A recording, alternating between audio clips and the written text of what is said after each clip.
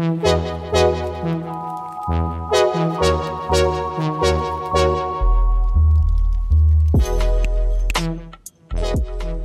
listening to Object of Sound on Sonos Sound System, the show where we bring you in tune with the music that shapes our culture. When music lives in the air, it's one thing, but when you know the undercurrents and the ideas that went into a song, and when you can feel its weight, it becomes more meaningful. I'm Hanif Abdurraqib, a poet and culture critic, and I'll be your guide as we seek a deeper way of listening.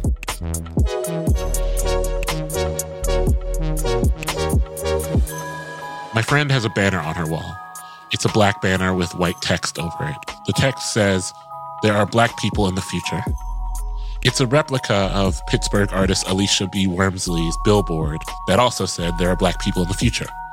In 2018, this billboard hovered over a Pittsburgh building before it was removed. It was removed because people found the text offensive. They called into the city, they wrote city council until it was taken down. I've always been fascinated by this, both the billboard and its statement, but more importantly by its removal. The removal has always suggested to me that it wasn't the billboard that people found offensive, but the very idea of black people being in the future.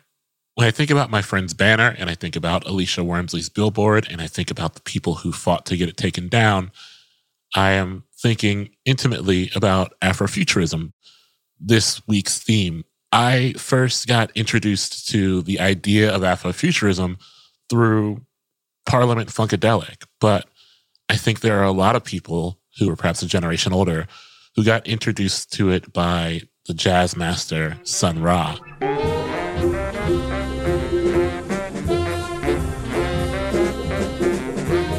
Who was not born as Sun Ra, of course, but who fashioned a mythology around himself, or who, it can be said, found his living conditions in this country so unbearable that he had to dream up a world beyond it.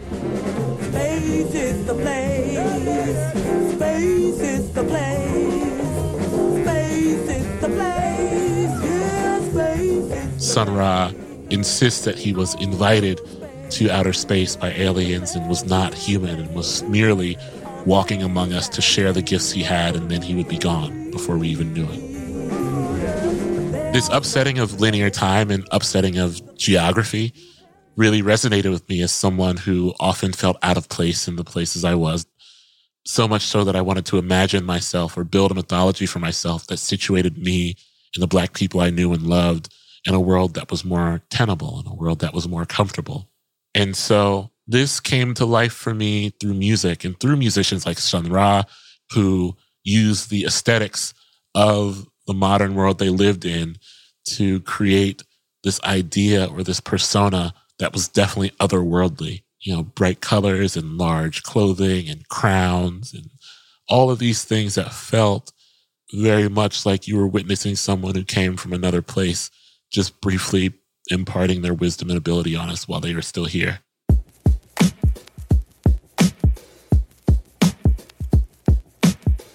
I wanted to revisit the ideas I've had around Afrofuturism and think of them now, because so many of the black people I know and talk to, specifically the organizers I know and talk to, are once again considering how to build a world that they cannot yet see, but they know needs to exist. And I think that requires a broad imagination, and it requires a well of things to pull from, be it music or literature or art, as a tool of self-determination. And we're looking at it now in hopes that we can find some clarity about where we're going, but also celebrate where we've been and the people who lit a path for us to get here.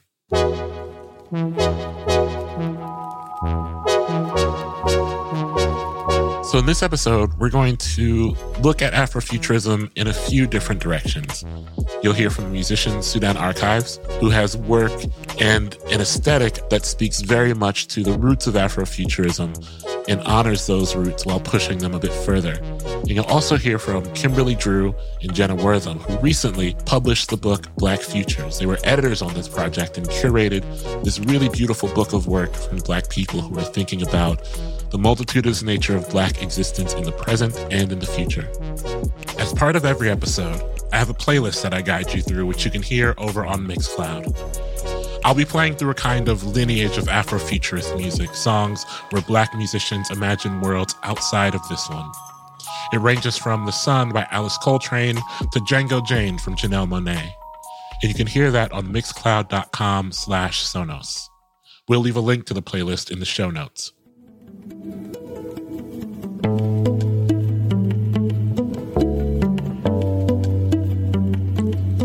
You only call me when you need something.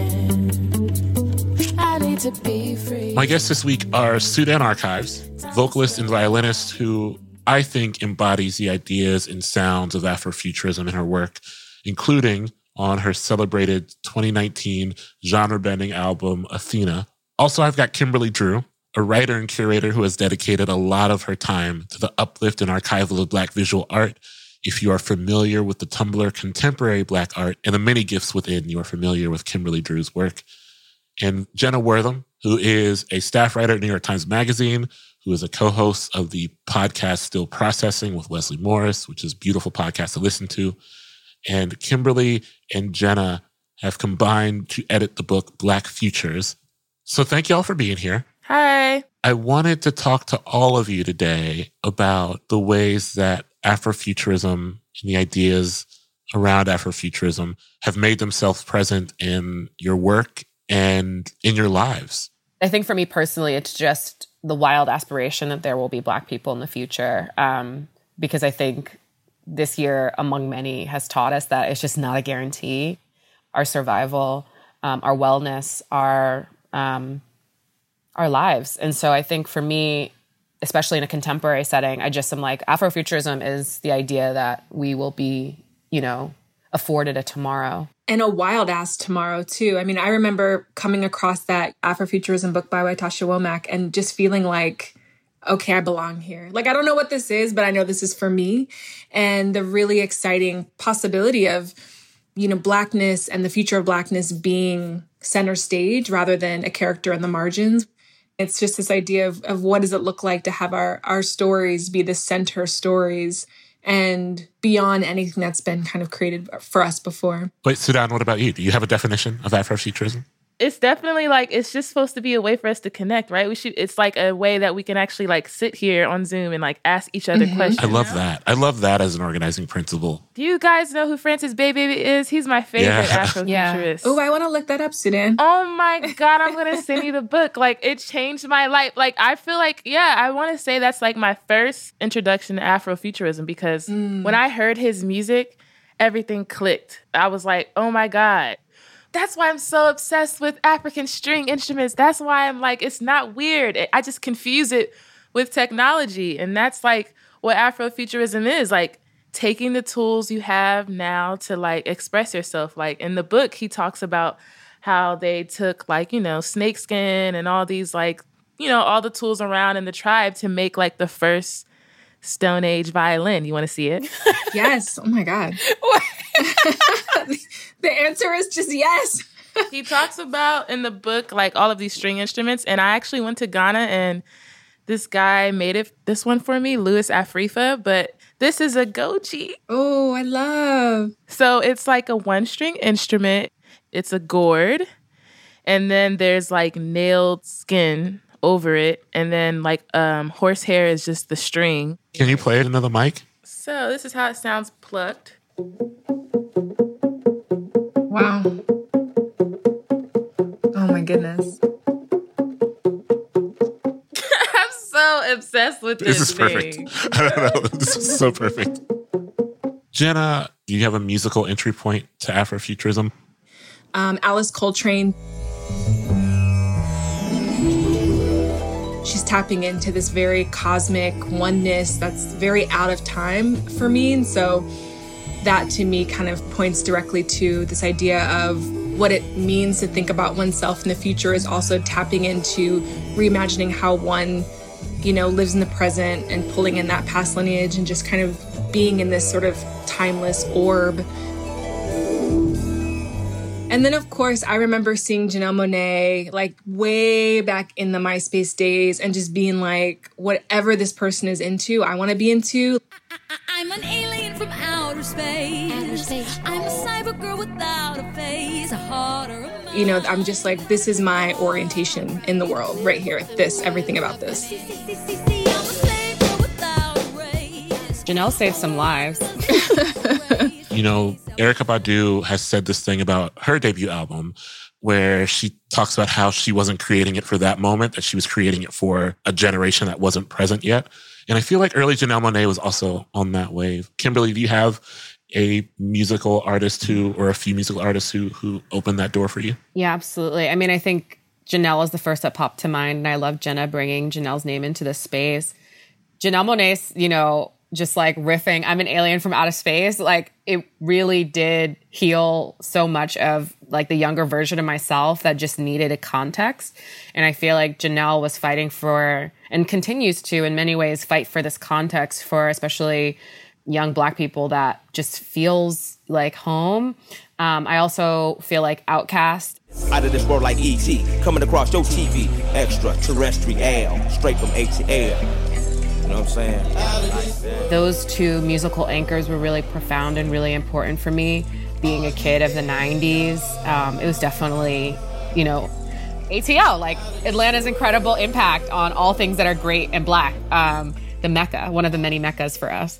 A thing that I've been thinking about lately is how many of the political frameworks that I and the people around me operate in revolve around and almost require building towards a world that is not yet visible, or kind of building the thing that we're traveling in towards the world we can't see.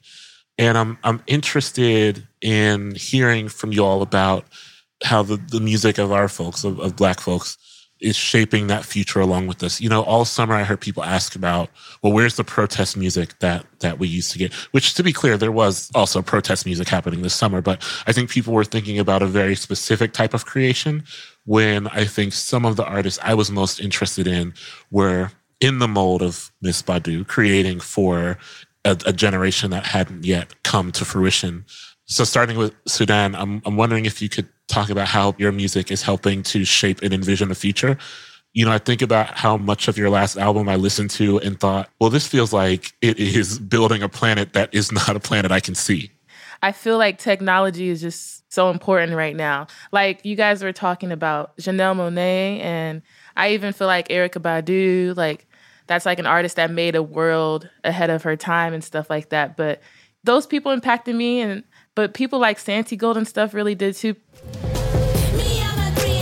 Me seeing that at a young age really put an impact on me because I was like, oh, I don't have to have a band, or I could just like get a piece of gear and go on stage and like that's my set.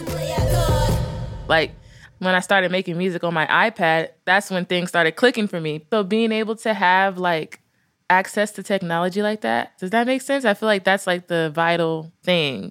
I'm glad you brought up Santi Gold because I remember seeing her live when I was young. It was just kind of her and her machines. It felt, again, like that, very much like building the world as you were imagining it. Kimberly and Jenna, I'm going to ask Kimberly this one. Tell me about Black Futures and what inspired it. So Black Futures is a book baby that Jenna and I came together to make. It started really informed by a lot of Black music, actually, and thinking about Afrofuturist principles. Like one of our first meetings, we sat down and we're talking about We Shall Overcome as like an early kind of Afrofuturist statement. You know, that trust and belief that we will move through this moment, we will, you know, survive. And I think for both of us, we wanted to create a book, a text that could be something that would out-survive all of us, that could be a record of our times, that could be a holding space for so much of the beautiful interconnectivity that happens and has continually happened throughout history in terms of Black culture, but especially for our generation, the generation that is most informed by social media. It's been really interesting to hear how many people asked us if the book was a work of science fiction, because the book feels like a prompt, like a possibility, like a new world. And it felt to a lot of people like something they hadn't seen in that form, that it was imagining a new way of archiving and documenting and thinking about how valuable all of our contributions are, especially when we get our arms around them and put them in the same place rather than like consuming them one at a time via YouTube or via Twitter or via whatever. And that was exciting too. Kimberly, I'm going to bounce back to you because I know you are, all of you are fashionable in your own ways. But Kimberly, I feel like you have a very intense relationship with fashion. And I'm thinking about LaBelle. I'm always thinking about LaBelle. But when talking about like old music that felt new by way of aesthetic, I was thinking about the LaBelle spacesuits that they wore in their kind of Nightbirds era, or the large plumage that they wore that made them feel like they were actually getting ready to go to space. And I'm wondering if you are seeing anything now, fashion-wise, in music that makes you feel like an artist could be from another world. Of course, like there's Sun Ra in the orchestra and how they adorn themselves. But I always go back to LaBelle because they move so fluidly between fashions, and then they kind of hit on the space suits in the 70s. Are there any artists now who you look at and you go like, that person is maybe not from this planet? Lou, like 10,000%, very easy answer. Kelsey Lou, I think, has, through art direction and through styling, really made such a stamp, I think, on my brain. I feel like they really revolutionize and communicate so much through gesture and fashion. And then obviously being here with Sudan, like your colors episode, I was just like, this person is so incredible. Like, and I just was like, whoa, I didn't know what you looked like. I had been listening to your music and I was just like, this is a whole other level of articulation. There's such a force and power. And I'm trying to think if there's anybody else. There's this Brazilian artist that I follow. Her name is Major. And Major is like almost always in like crystals. But shout out to, Major and that whole crew of creatives. But I feel like between the three of y'all, like, especially as powerful femme folks in the world, like, this is the future the liberals want. Now I'm like, it's so weird because before, I feel like my fashion is always changing. And now I'm like super into like baby fat and like Black brands. Like, I'm just trying to wear what I wore in high school now. Like, for my next album, I'm just like, I'm about to give y'all, like, the high school, like, susu. Like, I'm just about to take it back, I think refashioning our present and future selves in the models and modes of our past selves is also a type of robust futurism. Particularly, like, I think for me, who could not often afford that type stuff when I was coming up. Sneakers especially. Exactly. Like, I was a big sneaker person and couldn't afford any. At the time, I loved like Sean John and Fat Farm and stuff. But I couldn't like afford any of that stuff. I think there's a way that those revivals of those fashions serve our impulse to redo our past selves into a better future self. I think that there's something so dope about like Parliament or Maggot Brain, or thinking about these like groups and eras that were like completely building and terraforming a new world and defining for themselves how they wanted to be seen and observed. And then our generation taking that same kind of principle. Like, I think that that's something is like a form of Black resilience that's so valuable and I think should be talked about more, especially in our self-fashioning. Because you think about something like the Black Panther Party, for example, which is almost exclusively known through their imagery, and very little is known about their actual work and programming. The optics around what we do is so powerful and travels so quickly. But on an interior level, being able to self-fashion is such a tremendous agency to take. And so it's just such an interesting thing. I'm really glad that you asked the question.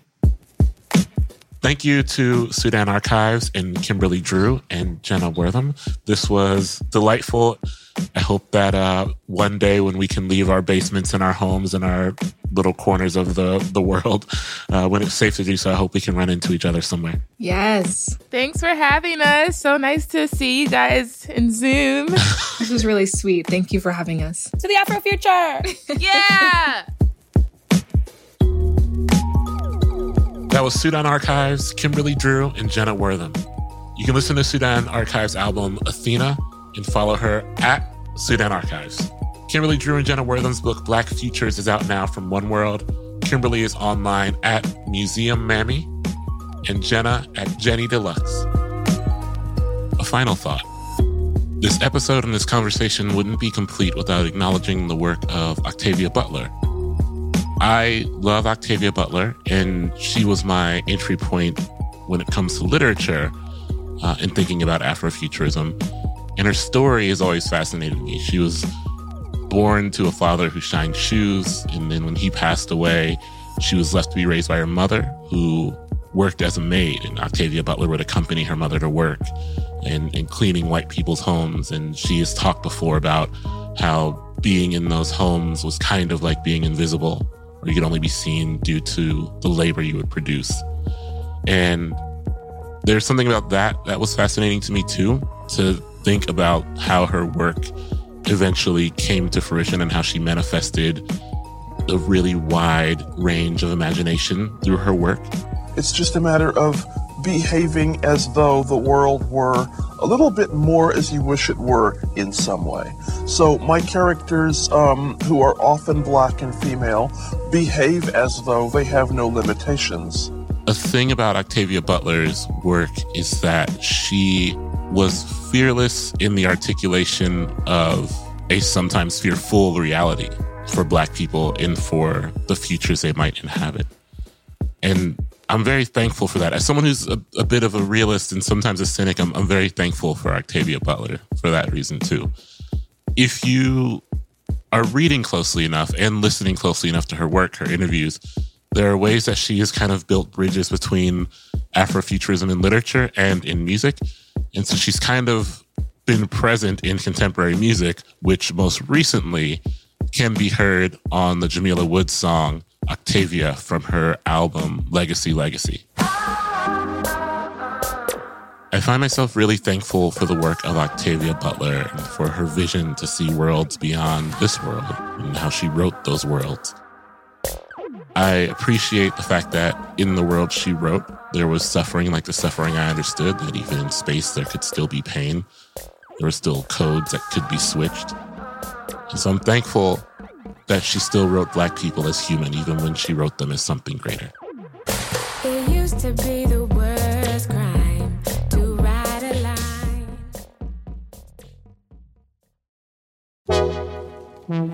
As we close out, this is an invitation to find an entry point or a re-entry point into someone Black writing about a world other than the one we're living in. This has been Object of Sound on Sonos Sound System. Thank you to our guests this week, Sudan Archives, Jenna Wortham, and Kimberly Drew. To hear all the music and the full version of this show, listen on Sonos Radio or find us on Mixcloud. And while you're there, check out some of the other great shows on Sonos, including Radio Hours with Dolly Parton, Tom York, FKA Twigs, JPEG Mafia, Brittany Howard, and more. Subscribe to our podcast on Apple, Spotify, Stitcher, or wherever you listen. If you love this show, rate it and share it with your friends. Also, tell us what you like about the show and what you're listening to. This is a communal thing, music discovery. You can reach us at objectofsound@sonos.com. Follow us on Instagram and Twitter at Sonos Radio. This show is produced by Work, Scott Newman, Gemma Rose Brown, Skylar Swenson, and by me, Hanif Abdurraqib. The show is mixed by Sam Baer and Josh Hahn. Extra gratitude to Joe Dawson and Saida Blount at Sonos. I'm always talking about music online on Instagram and Twitter at Neef Muhammad. Thank you for listening.